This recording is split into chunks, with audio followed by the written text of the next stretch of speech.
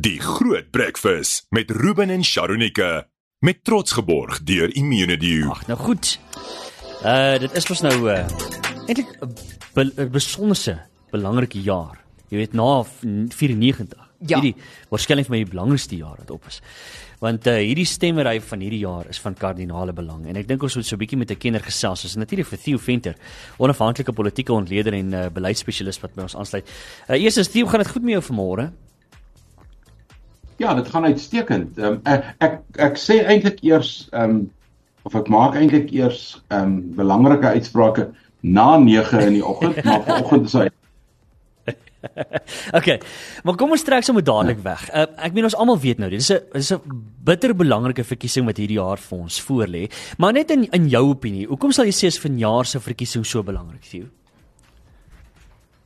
Ek dink daar's 4 redes, as ek vinnig daaraan moet dink. Die eerste ene is die 30 jaar na 1994 is nogal belangrik, want 30 jaar in die politiek is omtrent 'n generasie. Dis omtrent die aantal jare tussen twee groepe, en die literatuur sê vir ons dat enige regering wat oorneem, soos wat die ANC oorgeneem het, 'n soort van 'n bevrydingsregering, en dit sien ons in ander lande en in ander kontinente, het gewoonlik 1 generasie om 'n merk te maak, en dan tree verswakking in, en dan tree daar 'n klomp ander goed in. Ons kan gaan kyk na wat gebeur het in Zambië, ons kan gaan kyk wat gebeur het in Angola, en daar's 'n klomp voorbeelde. Die enigste uitsondering is Zimbabwe, wat nie hierdie patroon volg nie. So daar is 'n groter patroon, en dit wat ons sien met die ANC se steen wat stadig maar seker verbrokkel, is 100% deel van daai patroon. Dis die eerste rede. Die tweede ene is natuurlik dat vir die eerste keer in die geskiedenis vanaf die ANC aan bewind gekom het, dui alles daarop dat hy gaan moet hard veg om oor die 50% hekkie te kom om weer die regering te wees. In vorige verkiesings was dit nooit eers 'n issue nie. Die kwessie dat die ANC gaan wen was 'n gegewe. Hierdie keer is dit nie. Die derde ding wat vir my belangrik is dis die eerste keer in Suid-Afrika se politieke geskiedenis sedert 94 dat oppositiepartye, 11 van hulle, bymekaar gekom het en 'n voorverkiesingsalliansie gestig het om eintlik as een die verkiesing te nader. Alhoewel ons dikwels verwys na die verskillende politieke partye, is die werk wat die DA doen en Action SA en die Vryheidsfront Plus en so meer, word eintlik geag die werk van een groep te wees. En dan in die laaste plek, dit sal die eerste keer in die geskiedenis wees dat individue as individue aan die verkiesing kan deelneem, as sogenaamde onafhanklikes. In die verlede het politieke partye deelgeneem. Hulle het lyste saamgestel van kandidaate wat aan parlement toe gaan op grond van die proporsie steun wat 'n party kry. Maar hierdie ronde kan individue ook staan, en ons weet gewoon nie hoe dit gaan uitwerk nie. Ons weet gewoon nie wat dit gaan meebring nie, en dit maak dus dat die uitslag van die verkiesing in soveel omstredenheid en soveel onsekerheid gehul is. Ek wil net bietjie stil staan by daai individuele mense wat kan staan om verkies te word toe. In terme van dit is my baie interessant, want ons het in die laaste dekade of so ook sterk burgerlike leiers en burgerlike groepe gesien na vore kom. Dink jy dat daar byvoorbeeld van daai mense hulle self verkiesbaar kan stel, en dat gemeenskappe half keelvol is vir partypolitiek en dan eerder vir 'n individu sal stem? So, jy sê ook nou self, dis vreemde waters en ons weet nie regtig wat om te verwag nie. Maar in jou opinie, dink jy dis iets wat ons sien 'n daadwerklike verskil sal maak? Ja, ek dink beslis so. As 'n mens kyk na die vereistes van die OVK, die hoeveelheid handtekeninge wat so 'n kandidaat moet kry, wat omtrent gelykstaande is aan die van 'n politieke party, die koste verbonde aan 'n verkiesing, dan is jy heeltemal reg deur te dink dat dit mense sal wees wat burgerlike groepe verteenwoordig of sogenaamde NGO's sal verteenwoordig, wat maar net uit die burgerlike samelewing uitkom. Vir meneer X wat een oggend opstaan en sê ek wil aan die verkiesing deelneem, gaan dit nie baie positief uitwerk nie. Ek dink die koste daar verbonde, dink maar net aan hoeveel kos plakate en hoeveel kos allerlei goeders om aan die verkiesing deel te neem. En dit is selfs uitgawes wat vir die klein partytjies, die mikropartye, amper onmoontlik is. En dit is hoekom hulle maar beperk in terme van die voetspoor wat hulle tydens 'n verkiesing kan hanteer. 'n Laaste ding oor die onafhanklike kandidaate is hulle kompeteer dus in die parlement vir 200 van die 400 setels. Wat hoe die setels bereken gaan word, daar is 400 lede van die parlement wat na 'n verkiesing aangewys word. 200 van hulle word deur politieke partye aangewys op die proporsionele lys. En 200 van hulle word aangewys deur provinsies van hulle provinsiale lyste af na die parlement toe. En die onafhanklike kandidaate gaan dus aan daardie gedeelte van die verkiesing deelneem. So in 'n sekere sin word dit beperk tot 200, maar ek dink nie dit mense moet enigstens verwag dat daar so baie onafhanklike kandidaate gaan wees nie. En die feit dat elke onafhanklike kandidaat eintlik nou hanteer word as 'n politieke partytjie op sigself, beteken nou dat die stembrief 'n klein boekie gaan word. Nie net daar die hoeveelheid politieke partye wat ons in die verlede al gesien het nie, maar ek dink daar gaan nou 'n ekstra bladsy of 2 bykom met name vir individue waarvoor jy kan stem. Nou goed, ons gaan net hierna gaan ons verder gesels, want die afgelope naweek het ons natuurlik hier baie belangrike vir registrasie naweek gehad, en ek wil bietjie kyk hoe lyk daai syfers, bietjie daarin delf. Die Groot Breakfast met Ruben en Charonike, met trots geborg deur Immunity. Nou goed, ons gesels nou oor die verkiesingsjaar is 'n groot jaar, en ons gaan nou nog kom by die staatsrede. Ons gaan 'n bietjie later daaroor gesels, maar ons gesels nou met Theo Venter, onafhanklike politieke-kenner en beleidsspesialis. So Theo, kom ons kom daarby, want ek meen die afgelope naweek was baie belangrik, en ons het nogal baie daaroor gesels verlede week op die program, om mense te sê, goed, gaan registreer, kry jouself, jy weet, in die registrasieproses, as jy weet alles is reg, gaan maak seker die goed is reg en so aan. Gee 'n bietjie vir ons die syfers, kleer hom vir ons 'n bietjie in, hoe het dit nou gegaan daar, hoe lyk daai totale? Ja, ek doen dit graag, en terwyl ons nou daaroor praat, ons weet nou nog nie wanneer die verkiesing gaan plaasvind nie. Ons het almal gedink dat ons die datum sal kry tydens die staatsrede vanaand, maar dit het nou lyk vir my, dit gaan nie meer gebeur nie. Dit sal eers oor 2 weke aangekondig word volgens die presidentsie. En daar is 2 datums wat genoem word. Die een is die 8ste Mei en die ander een is die 22ste Mei, en daar is 'n hele paar tegniese goedjies wat moet gebeur om die verkiesing te hou, onder meer wetgewing in die parlement wat afgehandel moet word en sulke dinge. Maar kom ons kyk na die registrasie. Hierdie naweek was veral belangrik omdat die president kan verkiesing afkondig. As die OVK hom laat weet dat ons het registrasie geleenthede gehad en daar is X hoeveelheid mense geregistreer, en dan sluit hulle die register. Met ander woorde, die oomblik wat die verkiesing datum afgekondig word, kan jy nie meer registreer vir die verkiesing nie. En ek dink dit was die dringendheid verbonde aan verlede jaar se registrasie naweek en ook hierdie jaar se registrasie naweek. Nou, die getalle is 'n bietjie aangepas. Kom ons begin eers by die groot totaal. Suid-Afrikaners kan begin registreer teen die ouderdom 16, maar hulle kan eers begin stem wanneer hulle 18 is. En as 'n mens nou na die nuutste sensus statistiek kyk wat verlede jaar uitgereik is, dan is daar so ongeveer 43 miljoen Suid-Afrikaners uit 'n populasie van 62 miljoen wat ouer as 18 is, wat met ander woorde teoreties aan 'n verkiesing kan deelneem. En van hulle was daar voor die registrasie naweke, was daar so 26,5 miljoen was geregistreer om te stem.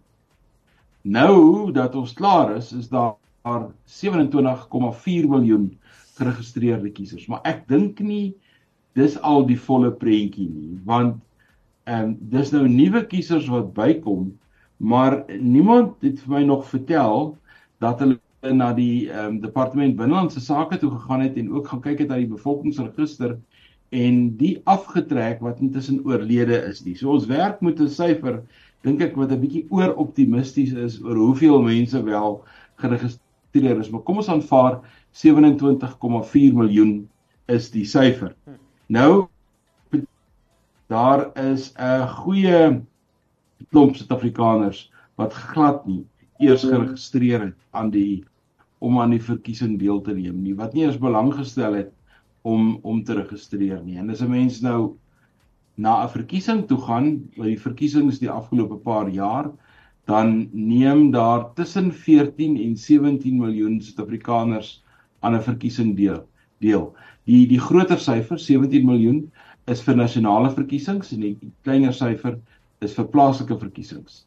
En as jy dit dan vergelyk, daardie 17 miljoen wat wel hulle kruisie gaan trek, en jy bring dit terug na die hoeveelheid Suid-Afrikaners wat kan stem, dan is daar tussen 15 en 20 miljoen Suid-Afrikaners wat glad nie aan die verkiesing deelneem nie, wat nie eers belangstel om aan die verkiesing deel te neem nie, en ek dink dit bekommer die meeste politieke partye, dat daar 'n soort apatie onder Suid-Afrikaners is om aan verkiesings deel te neem oor die algemeen.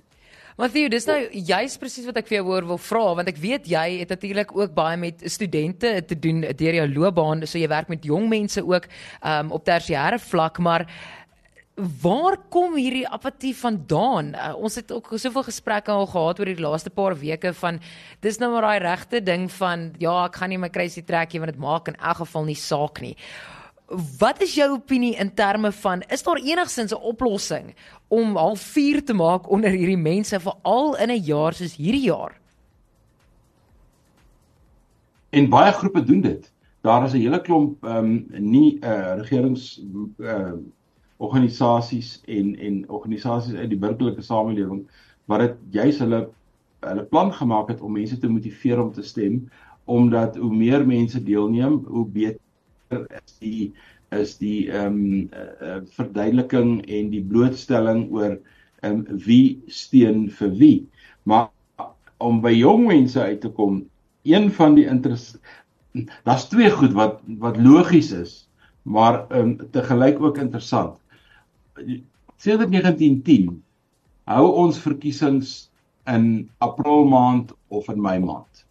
Daar het al verkiesings plaasgevind in ander maande, soos September maand, daar het al 'n verkiesing in Desember plaasgevind, maar weeromstandighede in Suid-Afrika is van so 'n aard, dat in die ander maande kan jy net nie lekker beplan nie, want dit is of winderig, of dit is reënerig, of dit is te warm, of dit is te koud. So, April en Mei is ons verkiesingsmaande. Tweede ding is, verkiesings word gehou op 'n Woensdag. Want as jy dit hou op 'n Dinsdag, dan maak jy mense 'n lang naweek daarvan en hulle kom stem nie.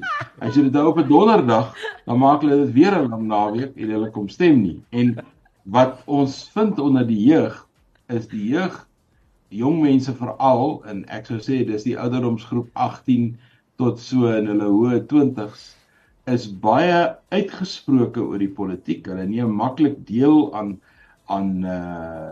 optogte en betogings, maar hulle is nie mense wat gaan registreer by die stembus nie. So wanneer dit dan die verkiesing is en die mense vra nou, waar is al die jong mense? Dan is die antwoord, hulle het nooit geregistreer nie. Nou hierdie jaar en einde verlede jaar is daar 'n spesiale poging aangewend om jong mense aan te moedig om te registreer.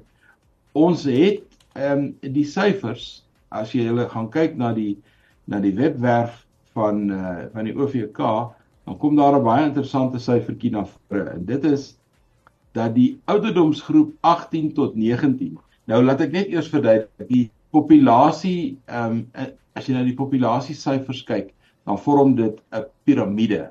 Daar's baie mense onder, jong mense, en dan soos wat 'n mens ouer word die piramide al kleiner, en heel bo aan die toppie is daar die plus 80's. Nou, plus 80s het net soveel geregistreer as die 18 tot 19-jariges. Ja. En dit wys jy nou al klaar dat die ou mense is baie meer toegewyd en wil baie meer die politiek beïnvloed en hulle burgerlike pligte uitoefen as die 18 tot 19 tot 20-jariges. So in my ondervinding begin iemand regtig in die politiek belangstel. Daar's natuurlik baie uitsonderings, maar iemand begin regtig in die politiek belangstel hier in sy 30s. Hy het nou al getrou, hy het 'n kind of 2, hy het begin agterkom, daar's skole, daar's kleuterskole, hy weet van belasting, hy weet van slaggate in die paaie. Dis dan wanneer jy in die registrasiesyfers ook sien, neem die syfers baie toe. Die 30 tot 40s, die 40s tot 50s en dan die 50 tot 60. Daai 3 kategorieë maak eintlik omtrent 80% op van die mense wat aan 'n verkiesing deelneem. Dis baie interessant. Net voor ons amper weer 'n breek vat, maar ek gaan net by jou hierby uitkom. Ispos het nou vanoggend ons daai syfers gesien waar hulle reken dat EFF kan vanjaar die grootste oppositie word. Wat maak jy van daai resultate van daai steekproef dan nou? Ja, dis 'n baie interessante steekproef wat Ipsos gedoen het. Hulle gebruik 3600 mense wat hulle dan persoonlike onderhoude mee voer en hulle doen dit al van dat ek moet hulle begin werk het breedweg die laaste 35 jaar doen hulle dit, so hulle het 'n baie goeie track record in terme van meningsopnames. Ja. Maar hulle het self 2 of 3 probleme. Hulle was nog nooit akkuraat met betrekking tot die IFP se steun nie. Hulle het nog altyd die IFP se steun te laag gemeet. Hulle meet die steun van die Vryheidsfront te laag. In terme nou van wat ons weet wat in verkiesings plaasvind. Maar dit gee vir ons 'n aanduiding van hoe dit lyk. En ons moet onthou dat meningsopnames word gewoonlik gemaak in 'n periode en die periode waarin dit gemaak word is die konteks vir hoe mense dan voel. En dit maak dit dus moeilik om vooruitskattings te maak. Ek dink wat ek uit die opname uithaal is 3 goed. 1, dat die ANC vaar slegter as wat hy dink. 2, die DA vaar slegter as wat hy dink en die EFF doen beter as wat hy dink. Dis wat die opname sê. As ons by die verkiesings kom en ons vergelyk dit met wat in vorige jare gebeur het, dan het die EFF ook baie positiewe resultate getoon en op kiesdag dan het hulle plafon van 10% bereik. En as mense op kiesdag kom, dan het die DA 20-21% van die steun gekry en die ANC 50% plus. So 'n mens moet onthou dat hierdie meningsopnames vir ons 'n aanduiding gee, maar dit is nie 'n absolute kwalifikasie of 'n vooruitskatting nie. Die opname wat Roger Jardine gedoen het 'n week of 2 voor dit, het soortgelyke syfers gewys. En ek dink wat al hierdie syfers in gemeen het, is dat dit is 'n opdraande stryd vir die regerende party om by 50% uit te kom. Ja. Nou ja, dis my bitter interessant. Ons gaan nie hierna gaan ons verder daaroor gesels. Die Groot Breakfast met Ruben en Charonike, met trots geborg deur Immunity. Ons gesels politieke verkiesing en staatsrede sake met onafhanklike politieke ontleder en beleidsspesialis Theo Venter. Theo, ons het nou al so 'n bietjie verwys na die feit dat dit so 'n unieke jaar is, spesifiek in terme van hierdie multiparty, kom ons noem dit nou maar 'n samewerkingsooreenkoms, aangesien ons dit nou nie die Moonshot Pact mag noem nie. Wat dink jy gaan die rol wees van koalisies in hierdie jaar, soos wat ons vorentoe beweeg? Kom ons sê dit net eers in beginsel. Wanneer jy 'n kiesstelsel het wat gebaseer is op proporsionele verteenwoordiging, met ander woorde jy hou 'n verkiesing en dan kry elke politieke party presies die persentasie stemme proporsioneel tot wat sy steun is. Dan word koalisieregerings feitelik 'n gegewe, want dit gee 'n baie meer regverdige verdeling van steun. As jy in 'n verkiesingssituasie is soos in Engeland of in Amerika of 'n paar ander lande wat nog die ou enkele kiesafdelingsstelsel gebruik, met ander woorde waar jy net van wyke afstem en in elke wijk wen een ou en dan gaan doen. Daar kry jy baie keer 'n groot verwringing van steun, veral ten opsigte van die platteland en die stad. Nou ons het dit agtergelaat, wel wetende dat proporsionele verteenwoordiging koalisies gaan meebring. Maar die uitkoms van ons verkiesings die laaste 25 jaar was dat een party het die politiek totaal gedomineer en dit was die ANC. En daar was altyd die verwagting, soos wat ek in die eerste deel aangedui het, in die eerste generasie na 'n bevrydingsproses het die dominante party altyd 'n soort voordeel. Hy het so 'n soort van 'n honeymoon wat 30 jaar duur. Ons is nou aan die einde van daai honeymoon in baie opsigte. En jy weet, my pa het altyd gesê, mens kry 2 ringe in die lewe. Die eerste is die trouring en die tweede een is die ontnugtering. Nou ek dink in die politiek is ons nou by die ontnugtering. En dit tref die politieke partye so dat die mens kry nou eintlik 'n aanduiding van wie is nou eintlik besig om oplossings te bied vir die groot probleme van ons tyd, die probleem van energie, die probleem van paaie, die probleem van die ekonomie wat nie wil werk nie, die probleem van veiligheid, misdaad en al hierdie soort van goed. En nou kry jy dus hierdie groot aandrang van politieke partye om medeseggenskap te hê en dan met die vestiging van die MPC, die Multi-Party Charter. Ek dink hulle gaan op die afkorting MPC gaan hulle die verkiesing nader. Ek dink maar net so.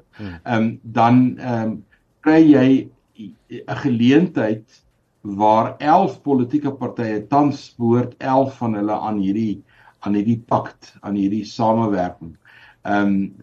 Hulle staan 'n goeie kans om in my oë, as ons kyk na die Ipsos opname en ander opnames, om tussen 30 en 40% van die steun te kan kry, maar is dit genoeg om die ANC uit regering uit te druk?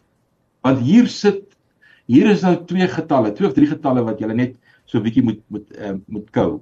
Daar's al 100%, 400 lede in die parlement maak 100%. Daarvan kry die ANC 40% volgens hierdie opname. En die EFF kry 10 of 12%.